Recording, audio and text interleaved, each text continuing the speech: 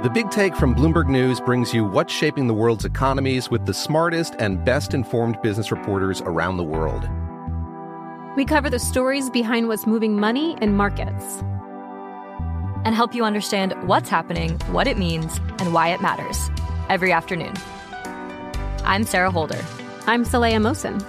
And I'm David Gura. Listen to The Big Take on the iHeartRadio app, Apple Podcasts, or wherever you get your podcasts. I'm Saleha Mohsin, and I've covered economic policy for years and reported on how it impacts people across the United States. In 2016, I saw how voters were leaning towards Trump and how so many Americans felt misunderstood by Washington. So I started The Big Take DC. We dig into how money, politics, and power shape government and the consequences for voters. With new episodes every Thursday, you can listen to The Big Take DC on the iHeartRadio app, Apple Podcasts, or wherever you get your podcasts. From LinkedIn News, I'm Leah Smart, host of Everyday Better, an award-winning weekly podcast dedicated to personal development. Whether you're looking for ways to shift your mindset or seeking more fulfillment in your life, we've got you covered. Join me as we dive into captivating stories and research-backed ideas that have empowered me and others to lead lives with more clarity and intention. Everyday Better, making growth an everyday practice. Listen to Everyday Better on the iHeartRadio app, Apple Podcasts, or wherever you get your podcasts. From LinkedIn News, I'm Jessie Hempel, host of the Hello Monday podcast. In my 20s, I knew what career success looked like. In midlife, it's not that simple. Work is changing, we are changing, and there's no guidebook for how to make sense of it. Start your week with the Hello Monday podcast. Listen to Hello Monday on the iHeartRadio app, Apple Podcasts, or wherever you get your podcasts. Happy anniversary. I mean, not a good one. It's actually a terrible one. We're going to talk about Black Lives Matter. Let's look back. We're going to talk about the World Economic Forum with James, Lindsay, and Carol Roth. We're going to have a bunch of fun, and I'm right.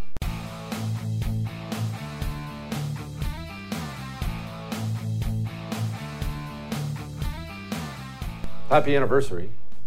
It is, well, I think it was yesterday, the 2-year anniversary of the death of Saint George Floyd, the patron saint of Minneapolis, and may he rest in peace, of course.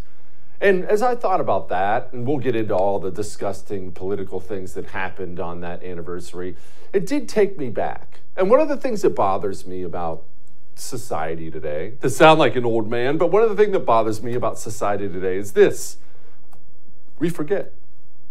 We're constantly getting new news, new scandals, new things all day long, every day. Pick up your phone, there's a new story so we forget. I haven't forgotten, and I don't think you should forget, because the chaos and insanity surrounding the death of Saint George Floyd is something we should never forget. We should never forget the lies, the violence, the stupidity, the hatred, the weakness. We should never forget. We should never let it go. So let's do a little rewind. Let's just do a little rewind. What happened? Well, George Floyd, career criminal, got high as monkey balls, or wait, that's not right. Giraffe balls, that's it. Got high as giraffe balls on fentanyl and got busted, tried to resist arrest, gets taken down. Now, this is the lead up into it, right? And then we all woke up one morning. What do we see? What do we see? We picked up our phones and we saw a terrible looking video. A terrible looking video. And then it went right from the internet to all your cable news channels. And what was on that video? You got George Floyd laying there, shirt off, sweaty, calling for his mom. There's a cop. Looks like the cop's got his knee on the back of his neck. He won't get off the guy. Why is he there for so long? What's going on? And it looked really bad, right? Looked very bad. And immediately, outrage began. And I want you to understand something, because they do this to this day. In fact, they're doing it right now as we speak with this Uvalde speaking. They do this on purpose. They wait until you're shocked, sad, mad, whatever the case may be, and they look at you when you're in that state and they pounce. Because remember, the communist, it works to his advantage because he's such an anti-human. Because he doesn't care about humanity, certainly not George Floyd, not cops, not anything, really. He's able to dispassionately look at every single situation and analyze how it can help him. And the communists saw this terrible looking internet video and they immediately thought to themselves, wow, that's awesome. I mean, you have to understand that's what they were saying. All of them, all the scumbags. They didn't get sad, they didn't get mad. They looked at that guy dead and said, man, this is really good. And they pounced. And then they proceeded, well, to destroy the country. They did more to rip apart the United States of America than anything I've seen in probably my entire life. And of course, Barack Obama, yesterday on this 2-year anniversary, in the wake of this horrific Uvalde school shooting, had to somehow make it about George Floyd. And remember what I said yesterday, and I really mean this, I don't blame anybody for the divisions of this country as much as I blame Barack Obama. He was always that guy, always picking at all the scabs, pulling at every thread that holds this society together. And it's not as if he stopped that. He said, quote, in the aftermath of his murder, talking about George Floyd, a new generation of activists rose up to channel their anguish into organized action, launching a movement to raise awareness of systemic racism and the need for criminal justice and police reform. You see, while you stood by last year and you watched the horrific carnage taking place, 2 years ago, Barack Obama stood back and he watched everything, the looting, the burning, the death, and he said, this is exactly what we need. This is the ultimate in anti-Americanism. And oh, the way, systemic racism. I hear that word so much. He says it again right here, systemic racism. You can read it again for yourself. Systemic racism. That's an interesting word. Certainly has been systemic racism against black people in the past. What do we have today in America? Let me see. Well, the new bill that Joe Biden and the Democrats passed, you know what that bill did? All that COVID money they were handing out to businesses, the bill did it in the law. It wasn't like a side thing. This was part of the law that passed the United States Congress and was signed into law by the President of the United States of America. You know what that bill did? It took all these business owners lining up for PPP money and going, white people, hey, whitey, to the back of the line with you. No money for you, whitey. Oh, you want a vaccine? Oh, you want monoclonal antibodies. Says here you're white. Sorry, whitey, those are for black people. We certainly do have some systemic racism going on in this country, don't we? Anyway, moving on. Let's talk about Black Lives Matter. Let's talk about George Floyd. I mean, I don't support police brutality, if you consider that being what that was at all, but let's stop with the insanity. We get this all the time where they will take something and they know it's got your attention and they will elevate things that shouldn't ever be elevated. George Floyd is a lifelong criminal and a drug dealer. And they've got a statue of the guy in New York City. He's got a statue. Remember in Washington, D.C., they actually plastered Black Lives Matter across the street. They just wrote it across the street. Black Lives Matter? That's a criminal organization made up of street communists. Remember, the Black Lives Matter people who got so popular 2 years ago in the wake of George Floyd's death, they're on camera stating they're Marxists. And all these businesses took your shareholder money and they started chucking gobs of it at Black Lives Matter. And we now know, what were they spending it on? Well, themselves. Weren't helping black people. Weren't fighting systemic racism.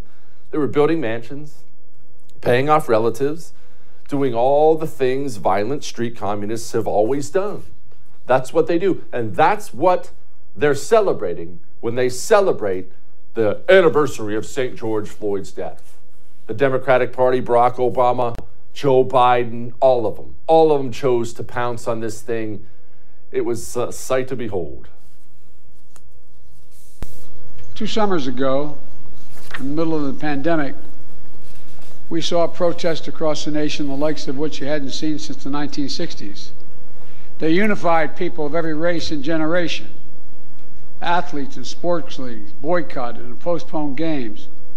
Companies and workers proclaimed Black Lives Matter. Students staged solidarity walkouts. From Europe to the Middle East to Asia to Australia, people saw their own fight for justice and equality, what we were trying to do. Boy, it sure was uniting, wasn't it? Peaceful, very inspirational, except 570 of them were actually violent riots and 25 Americans are dead. Dead. They died in those. And look, you want to talk about the ultimate sky is green proof? Those riots 2 years ago, I'll never forget this moment as long as I live, did more to divide this country racially than anything I've ever seen before. I'll tell you, I think I've told you this before, we live in the suburbs of Texas. We're in the general Houston area. And so it's an extremely diverse racially and culturally area. It just is. And we don't discuss race in my house, or at least we never had up to that point in time. It was never discussed. My kids go to school with a bunch of kids of every different color. We're in the neighborhood, a bunch of people. We're always at neighborhood parties together. All their school friends are different colors. And it just is something that has never come up in our house. It's just not something we view as important. The color of your skin. It's just nothing we talked about. And I'll never forget, it's crushing. In the middle of all this insanity after Saint George Floyd and Black Lives Matter and white people suck and this and that, I'll never forget my youngest coming up to me and saying, he never mentioned race to me. He came up to me and said, "Dad, do black people hate us?" I'll never forget it. Of course, I sat down and told him, "No, son, we've got a bunch of scumbags out there taking it." I told him the who's who and the what's what, but he has eyes. He can see.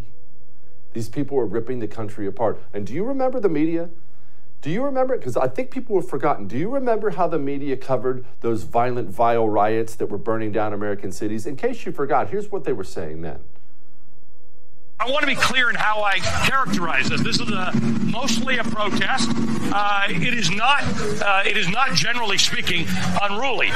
That ain't a riot, what we're seeing right now in Minneapolis. Any reasonable person would say we shouldn't be destroying other people's property, but these are not reasonable times. But thank goodness for the looters, man. And please, show me where it says that protests are supposed to be polite and peaceful. What you're seeing behind me is one of multiple locations that have been burning in Kenosha, Wisconsin. Do not get it twisted and think that, oh, this is something that has never happened before, and then this is so terrible, and where are we, and these savages and all of that. This is how this country was started. Well, that's how the media covered it. So what are the results? How did it work out? I mean, it is the 2-year anniversary, right? Surely at this point in time, we can step back and analyze. How do we handle things? Well, here's how we handled things. We've talked to you before about how crime has been skyrocketing. Milwaukee's up 100%. 100%. Las Vegas, 45. Atlanta, 43. New Orleans, 35. Houston, 28. Baltimore, 26. Portland, 25. Minneapolis, 14. On and on and on. 133 police officers have been shot in 2022, and 20 of them were killed by gunfire. That's a 34% increase since 2020. And let me check my watch. It says May. In May, we've got a 34% increase in dead cops. So what do we have? What do we have in the wake of all this Saint George Floyd stuff? We have people being murdered in these cities, mostly black people, I might point out. Black people being slaughtered. We have cops being slaughtered. Cities being vacated, turned into crime-ridden hellholes. Black Lives Matter worth millions of dollars, yet under investigation for the blatant fraud they committed. And that's not the worst part. That's not the worst part. The worst part is this. All the people who pushed this, all the people who caused this, they all just moved right along. As people die, as some 9-year-old gets shot tonight in the Bronx, nobody who caused that situation will step back and take accountability. Nobody will even ask them about it. They'll all just breeze right along. Oh, and of course, they'll take the time to, once again, blame the cops and Republicans. The House passed a strong bill. It failed in the Senate, where our Republican colleagues opposed any meaningful reform. Well, I actually wish he was right.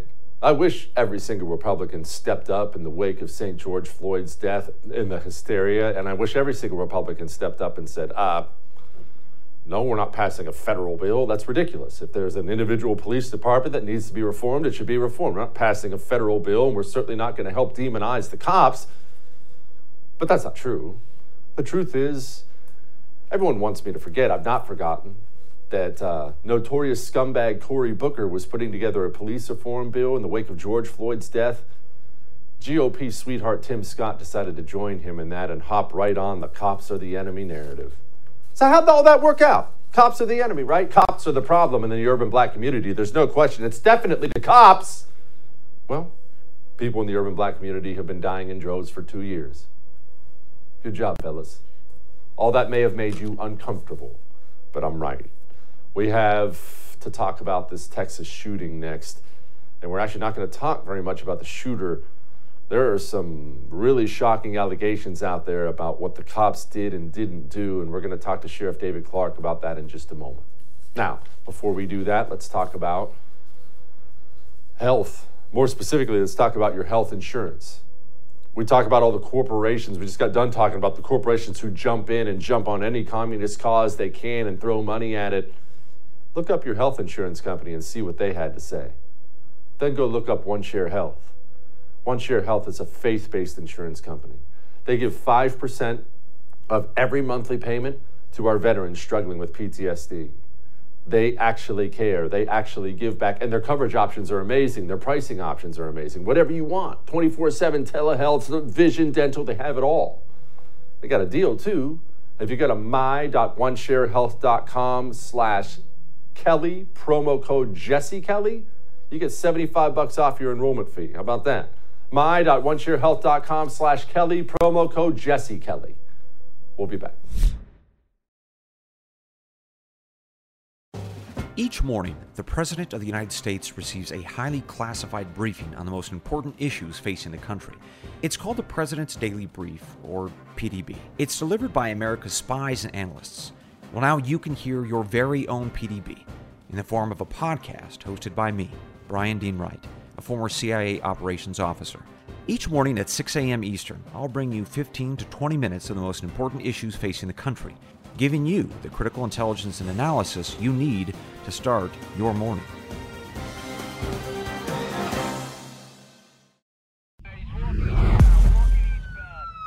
I promised the Floyd family, among others, George's name is not just going to be a hashtag. Your daddy's name is going to be known for a long time. But as a nation, we're going to ensure his legacy and the legacy of so many others remembered today. It's not about their death, but what we do in their memory that matters. Joining me now, Sheriff David Clarke, former sheriff of Milwaukee County, also author of the book Cop Under Fire. Sheriff, George Floyd, I've never seen anything like this in my whole daggone life. Whatever you think about the incident, the elevation of this human being into some cult-like saint. Sheriff, we had a funeral service down here in Houston. He didn't even die here. You know, it's bizarre. It really is. It's cultural rotten. It's cultural dysfunction within the black community, and it is assisted by Democrats, and particularly what Joe Biden just said. Look, the sooner we put George Floyd in our rearview mirror, the better off America is going to be. Here's another thing. We should not be memorializing anything about George Floyd. If you knew about his criminal past, you wouldn't do this. And it is time for black people, my people, to stop exalting this guy as if he belongs in a seat alongside of people like Dr. Martin Luther King Jr., Crispus Attucks, the first person to die, black man, by the way, in the American Revolution. People like James Meredith, the first black man admitted to the University of then segregated Mississippi. You look at Emmett Till, you look at Rosa Parks. I could go on and on and on all day. Frederick Douglass, Booker T. Washington. Those are the people that we need to honor and admire. To sit up there and hold this guy, Floyd, who at one time held a loaded firearm to the stomach of a pregnant woman, threatening to shoot her in a home invasion robbery. And at the time that preceded his death, he was involved in drug use and passing counterfeit $20 bills, I believe. This is not the guy you want to model yourself after. We're better than this as a community. Come on, black people, step up your game. We're better than this. Sheriff, switching gears here into something that honestly, it's uncomfortable, but it's in the news and it's something I think it has to be addressed, and you're the one that's probably the best one to address it. In the wake of this Uvalde shooting, obviously this horrific shooting in Texas, all these school kids are dead. We now have all these articles and now video to back up the articles today that make it look like the cops, whatever law enforcement agencies were there, were holding parents back and standing outside with long guns in their hands while kids were dying inside. Sheriff, I wasn't there. I haven't been a cop since I was briefly one in the Marines. So you were the sheriff. Please tell me what I'm seeing is not what I'm seeing, because I don't know how this is defensible. I'm not going to tell you your eyes are lying, but first of all, I want to preface my statement with this, as I always do. I don't want to get out ahead of the investigation. I don't have all of the facts. I have bits and pieces like you and everybody else, and I'll wait until the final picture emerges at the end. But we can make some early observations. And from what I'm hearing and what I'm seeing, highly problematic. Look, I understand these situations are chaotic. It's pure pandemonium. But one of the problems that I have with the way law enforcement officers train is that we train in these very sterile environments where everything is in order, you have time on your side, and then you get into the battlefield in a situation like this, where it's, all heck breaks loose. You don't have time to huddle. You don't have time to gather information. It's go time. And when you hear those shots, you have to breach that property and neutralize whoever may be shooting on the inside. That is what is supposed to go on. But what's supposed to go on and what actually does in real life, sometimes it doesn't match up. Okay, Sheriff, and again, I guess we don't have to make it about this individual incident, but is there some protocol I don't know about or some policy I don't know about that would cause law enforcement to stand outside while shooting's going on inside? I'm genuinely asking, is there some policy I'm not aware of? Because all the cops I know tell me exactly what you just said. When there's a shooting inside, you grab your weapon and you run towards the action. That's what all of them have told me. Is there something else new out there I'm not aware of? No, that's why I said it's go time. Look, we'll have to find out from these officers why they did what they did. I always, hold off until we hear from the officers. Maybe they had information that we don't have. And I don't make excuses for this. I said, I'm going to repeat it. This was highly problematic if what I'm hearing and what I'm seeing actually happened. No, there's no written protocol. There's no policy. A lot of this in law enforcement is instinctive, for heaven's sakes, based on what you're presented with at that time. And that's why you can't draw up a policy or a procedure, because you don't know what information or what's going on is going to be going on at that time that the officers arrive. So I'll just caution everybody, I understand, highly problematic, but let's hold off. Let's find out why they did what they did. And then you know what? The chief of that agency and those officers should be held accountable. They're going to have to be held accountable. Well, Sheriff, Joe Biden got up yesterday. Big surprise. Here's a little video of who he blamed for it all. Second Amendment's not absolute. When it was passed, you couldn't own a cannon. You couldn't own certain kinds of weapons. It's just always been limitations. But guess what? These actions we've taken before, they saved lives. And they can do it again. You could own a cannon, Sheriff. What is this idiot talking about? Yeah, I was going to say, I had to hold myself back from laughing. Joe Biden, he doesn't know what he's talking about. Every time he opens his mouth in an instance like this, something stupid comes out of it. The Second Amendment was based on the weapons available at the time. There's no prohibition against owning a cannon, for heaven's sakes. I've never seen that documented in the Bill of Rights. And for Joe Biden to say it's not absolute, I don't know. I'd like to make an issue of that, because the language says, and I know this has been muddied by lawyers and courts of law who overthink these things, but what part of shall not be infringed does Joe Biden not understand? Well, I think there's a lot Joe Biden doesn't understand. Sheriff David Clarke, thank you so much, Sheriff. I appreciate you. Always my pleasure. All right. We've been talking a lot about the climate change death cult. Well, we have new stuff on that coming up here in just a second. Before we talk about that, let's talk about the stock market. Look, I get the same notifications you get. Hey, congratulations, your 401k is now worth zero. I get the panic phone calls and everything else. What should I do? What should I do? Well, do the opposite of what the public's doing. That's what all the smart money guys tell me. Do the opposite of what the public's doing. Maybe right now you're thinking, I've got to get out, I got to pull out. That's not what all the rich people do. Look, here's something you can do. Don't have to. Here's something you can do. Go to 2022stockmarketmessage.com. What you're going to see there, who you're going to see there is Mark Chaikin.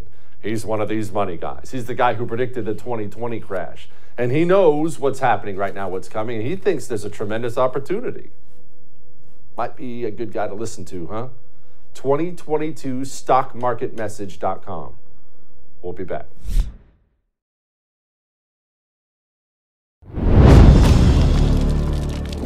Should consumers expect record prices into the summer? Oh, I think so. I think prices are not going to come down in the next few months. I mean, summer driving season, you only see an increase in demand, and that's when prices usually go up even further. So there is all this demand pressure on the price of fuel. So that our Energy Information Administration has said that the price of gasoline is likely to stay above $4 a gallon through this year. Ouch. Joining me now to talk about that and other things is Alex Epstein, author of Fossil Future, Why Global Human Flourishing Requires More Oil, Coal, and Natural Gas, Not Less. Alex, I don't exactly have to explain to you or really anybody watching that gas prices are high. We're all taking that on the chin right now. Why are they high? Is it just summertime? It's just very simple, and everyone who caused it wants to evade the cause. It's just supply and demand, and we artificially restricted the supply of fossil fuels through decades of hostility to fossil fueled investment, fossil fuel production, and fossil fuel transportation, and now we're reaping what we sow. Alex, what's wild, you mentioned everyone's just kind of glossing over it. There's something people are glossing over. It's that Democrats have campaigned repeatedly on destroying the oil industry. They're quite open about it, and now that the oil industry is being destroyed, they're acting as if they didn't have anything to do with it. This is something, I mean, back to Obama, he talked about increasing energy prices, not like it's a bad thing. How are they getting away with this, or are they? I mean, they're trying to. I think it's a little hard for them to do so because you have Joe Biden who ran on, I guarantee you we will end fossil fuel, which is just a total threat. If I get elected, I am going to make your life miserable and I'm going to threaten your future. And investment in new production is all about your confidence in the profitability of the future. So, you know, when he gets elected, what are companies supposed to think? But now he doesn't like the consequences in terms of public opinion. So now he's pretending he didn't do anything adverse, but he's still saying, hey, if we get more oil, it's only a temporary tiny thing. We're going to get rid of it soon. Well, why the hell is any self-respecting company going to invest in more drilling when the president is still telling us that he's trying to eliminate them? Alex, a lot of people don't realize the big oil companies themselves are not necessarily our friends when it comes to this. What's wrong with these companies? Well, you know, the companies are often unusually good in terms of they advocate more drilling and more freedom to drill, even though that harms them in terms of the prices go down. People don't think about when you oppose oil in general, what happens is you generally crowd the smaller people off the market, you drive up prices, and oil is a commodity that costs the same to produce whatever it costs to us for the most part, which is different than gasoline, by the way, but just producing oil for the oil producers. So they make a ton of money when these Democrat or anti-fossil fuel policies pass, the ones who remain. And often, occasionally, at least some of the richer, more powerful, more connected ones like that situation. But in my experience, most of the companies are actually pretty good. They advocate freedom and they believe that'll lead to stability over time, which they want more than just a quick profit and then a disaster. Alex, we played this video yesterday. We're going to play it again. I'm sure you've seen it. There's some nutter at the World Economic Forum talking about tracking our individual carbon footprint. Yes. We're developing, through technology, an ability for consumers to measure their own carbon footprint. What does that mean? That's where are they traveling? How are they traveling? What are they eating? What are they consuming on the platform? So, individual carbon footprint tracker. Stay tuned. We don't have it operational yet, but this is something that we're working on. Alex, that's about the creepiest thing I've ever heard in my life. It's particularly creepy because he's so enthused about it. He's enthused about having this obvious tool of totalitarian control. That's what I find so upsetting. I mean, one quick comment about the World Economic Forum that I've been making. I have an article coming out about this today or tomorrow, which people can see if they just follow me on Twitter at Alex Epstein.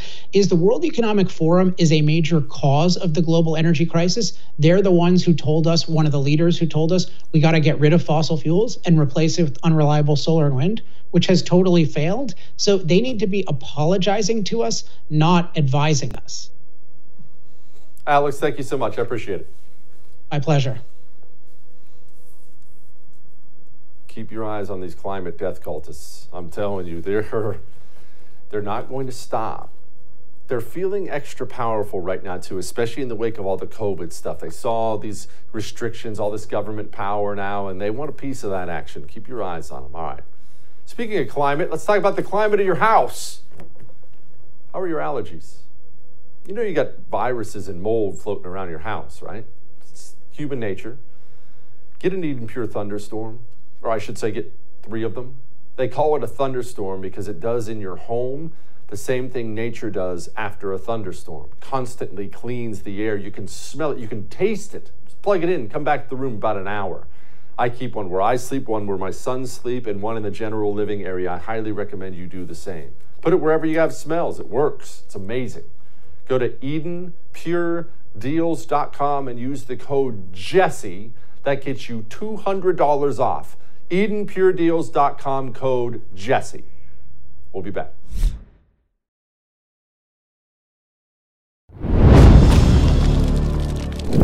Global health equity has made progress. We saw once again with COVID, we're not there. So we're pleased to be working with Pfizer, and we're talking to the entire pharmaceutical industry about these kinds of initiatives and how we can broaden them as part of the whole ESG effort. Global health equity. Man, what a term.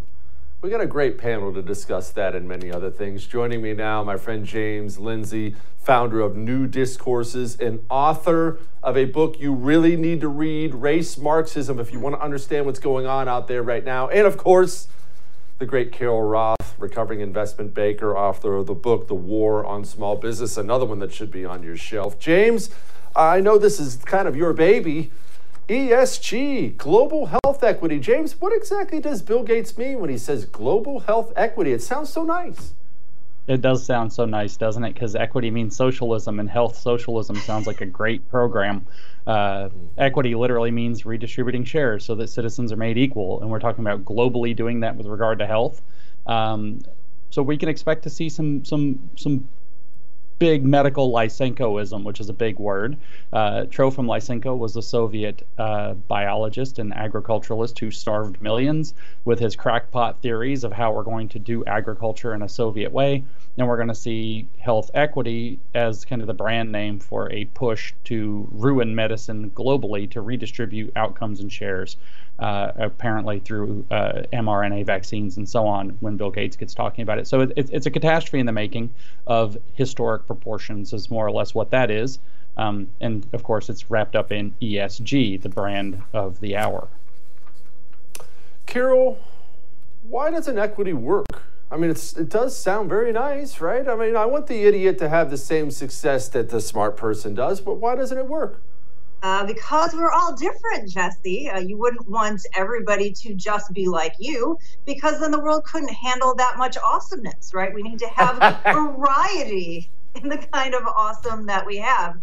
And that's the reality. There's a great short story by Kurt Vonnegut called Harrison Bergeron, which basically talks about this. And it had the ballerinas, having to have binders on them, and the athletes, having to have weights to weight them down so they could bring down their greatness to the level of everyone else. And that's what James is talking about in socialism. It's not lifting people up like capitalism, giving them more opportunities. It's taking the people who have the opportunity to thrive and to innovate and to make everybody's lives better and bringing them down to sort of the worst person in the room. So while I like equity in terms of ownership of things, financial equity opportunities, certainly don't like equity-driven outcomes. James, I was at a neighborhood party the other night, a bunch of voting Republican neighbors. about 10 of us sitting around there having a couple cocktails, and I brought up ESG. These are all moderately successful people, fairly successful people, and not one person sitting around that table even knew what it was. I told them all to pull out their phones, look up their bank, and look up ESG, and their jaws all hit the floor. Why is something that's so broad and so powerful not known? You know, that's a really good question that I don't know the answer to. I have gone around not just with moderately successful Republicans in business. I have gone around to politicians in, I don't know, maybe a dozen states who I talked to them about ESG and what an emergency ESG is and how it's tied into the pushes for diversity, equity, inclusion, and therefore equity, which equalizes downward because socialism is a redistribution scheme, not a production scheme, so it just brings things down. But they all tell me, you know, I've maybe heard that one time in my life before you talked about it for half an hour just now. What is it? I don't understand how, I have no idea how they've been able to slide this central pillar of kind of investment finance under the radar of so many people so effectively over the past decade or so, but they have done so, and people need to wake up very quickly to the fact that ESG, as I like to put it, is the ring that they put through the nose of the bull on Wall Street. You want to control a bull, you put a ring through its nose. ESG is what they slid through the nostrils. Speaking of Wall Street, Morgan Stanley's CEO, James Gorman, of course, the World Economic Forum is going on right now. Here's a little video clip of James Gorman playing dumb. I want you to watch this. I have a question for Carol. In my, I think, 12 trips to Davos, I couldn't go this year because it actually is today, I believe, or yesterday. Listen, the World Economic Forum brings together a variety of opinions from leaders and thought-provoking individuals around the world. There's many platforms expressed there and many points of view, certainly some that I don't share, but we participate in it because we want to be an agent for constructive dialogue around the globe. Carol, two-part question here. One, that's an intelligent human being. Is he really unaware of exactly what the agenda is at the World Economic Forum? I have a very difficult time believing that. That's one. And two, if not, why would the Morgan Stanley CEO ever sign on to something as destructive as ESG when his job is to make shareholders money? So I actually, not knowing the gentleman, but whether it's him or other CEOs, a lot of them don't have any idea what the World Economic Forum actually stands for or what ESG means, even though they have to push it through their organization. And that's because there is an entire class of racketeers, people in the consulting business, in the legal business, in accounting businesses that have said this is something important because they have found they can extract fees from it, right? We're experts in the new thing, and this is going to be important to you. And if you don't do this, you're not going to get the accolades. And the CEOs go, man, I don't want this headache. It's all risk mitigation to them. So fine, that sounds great. Go ahead and HR or whatever, go and run with this. And so I do think a lot of people go to the World Economic Forum because they see a lot of other people there. I know I went as a blogger in, like 2010 or 2011 in New York City when somebody said, oh, there's this place with a lot of big fancy people and ideas, and you can listen to the sessions and, tweet about it and write blogs. And, at the surface level, if you don't investigate, it sounds interesting. It's only when you do the deep dive into it and you start to see what they're doing and how they're really coming up with these centrally planned ideas and pushing them through mechanisms like ESG that it all goes from sounding really nice and being this elite cocktail party to being really darn scary. Yeah. That sucks because I like cocktail parties. James, we just saw that bald-headed freak Klaus Schwab on the screen as Carol was talking there. Everyone knows his Bond movie villain sound of his voice by now, at least everyone who watches my show or pays attention to either of you. What I want to know is, how does this guy possess whatever he possesses to pull in so many powerful people from around the world? I mean, you look at that list of attendees, it's a who's who of billionaires and politicians and senators and parliament, and he's got them all there. What's this guy got dirt on everyone or something? He probably does have dirt on everyone. But, I mean, let's be a little bit more cautious. He started this off. People don't realize this is 50 years old. He started the World Economic Forum in 1971. He's been pushing for his stakeholder capitalism model for the fourth industrial revolution for 50 years. And he started it not alone as some weirdo European that might have been extraordinarily well connected in various industries in Europe, but also as the protege of Henry Kissinger, who is no small name to be throwing around. So he started with massive connections that he leveraged by creating his Who's Who Club, his cocktail party, if you will, that he started bringing a lot of people to in order to shape the vision of the future. And he's been at it for 50 years, where it's slowly been gaining more and more and more clout by the usual mechanisms, which is, oh, we're doing this cool thing, and you have to pay a lot of money to get into it. It must be really elite and important. We're shaping the future.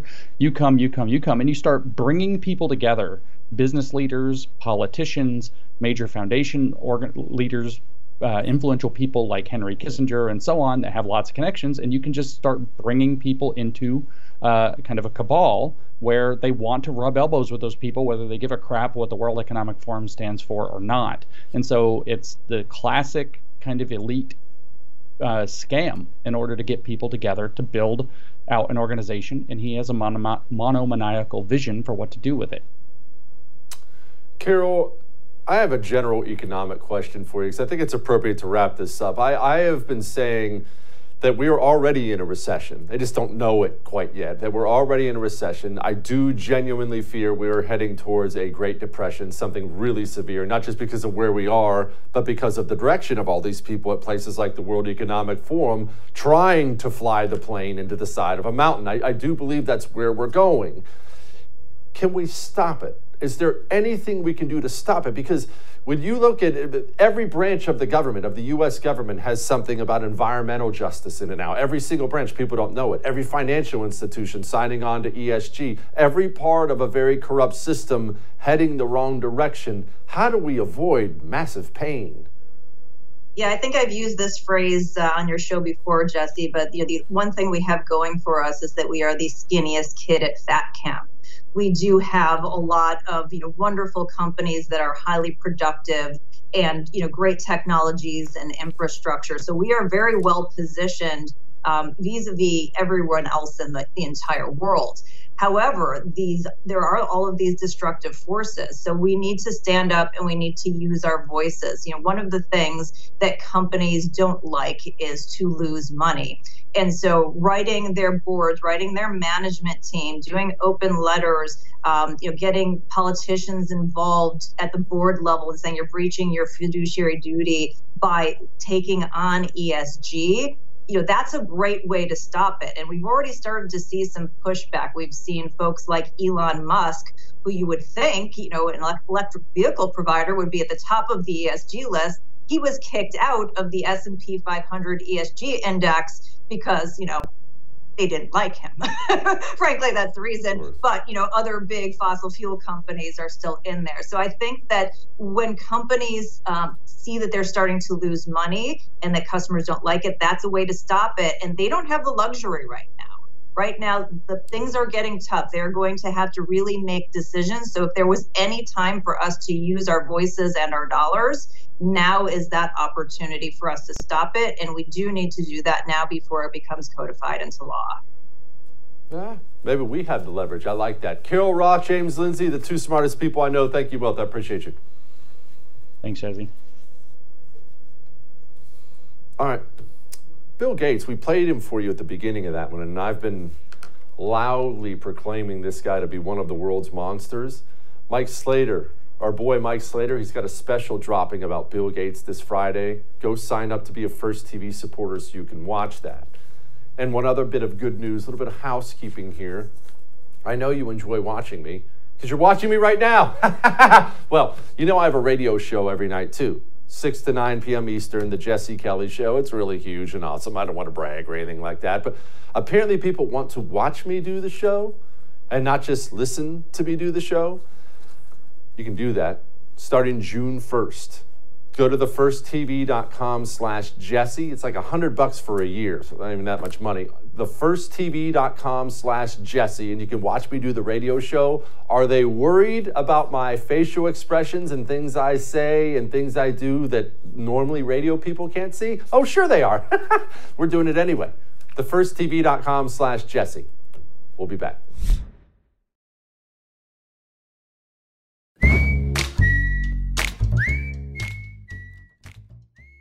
I love my dog, and my dog loves me. But I have this thing. I feel like I'm picking up on something, and I feel like my dog loves me more when I'm in the kitchen making some eggs or grabbing some chips or something like that. I really feel like he's a real slave to his stomach, and hey, I guess he's not alone.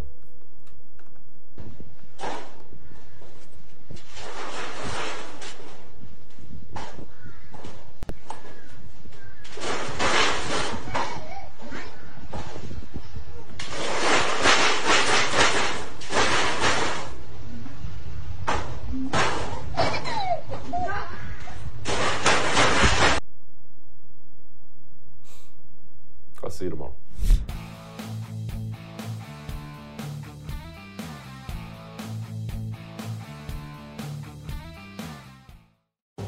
Each morning, the President of the United States receives a highly classified briefing on the most important issues facing the country. It's called the President's Daily Brief, or PDB. It's delivered by America's spies and analysts. Well, now you can hear your very own PDB in the form of a podcast hosted by me, Brian Dean Wright, a former CIA operations officer. Each morning at 6 a.m. Eastern, I'll bring you 15 to 20 minutes of the most important issues facing the country, giving you the critical intelligence and analysis you need to start your morning.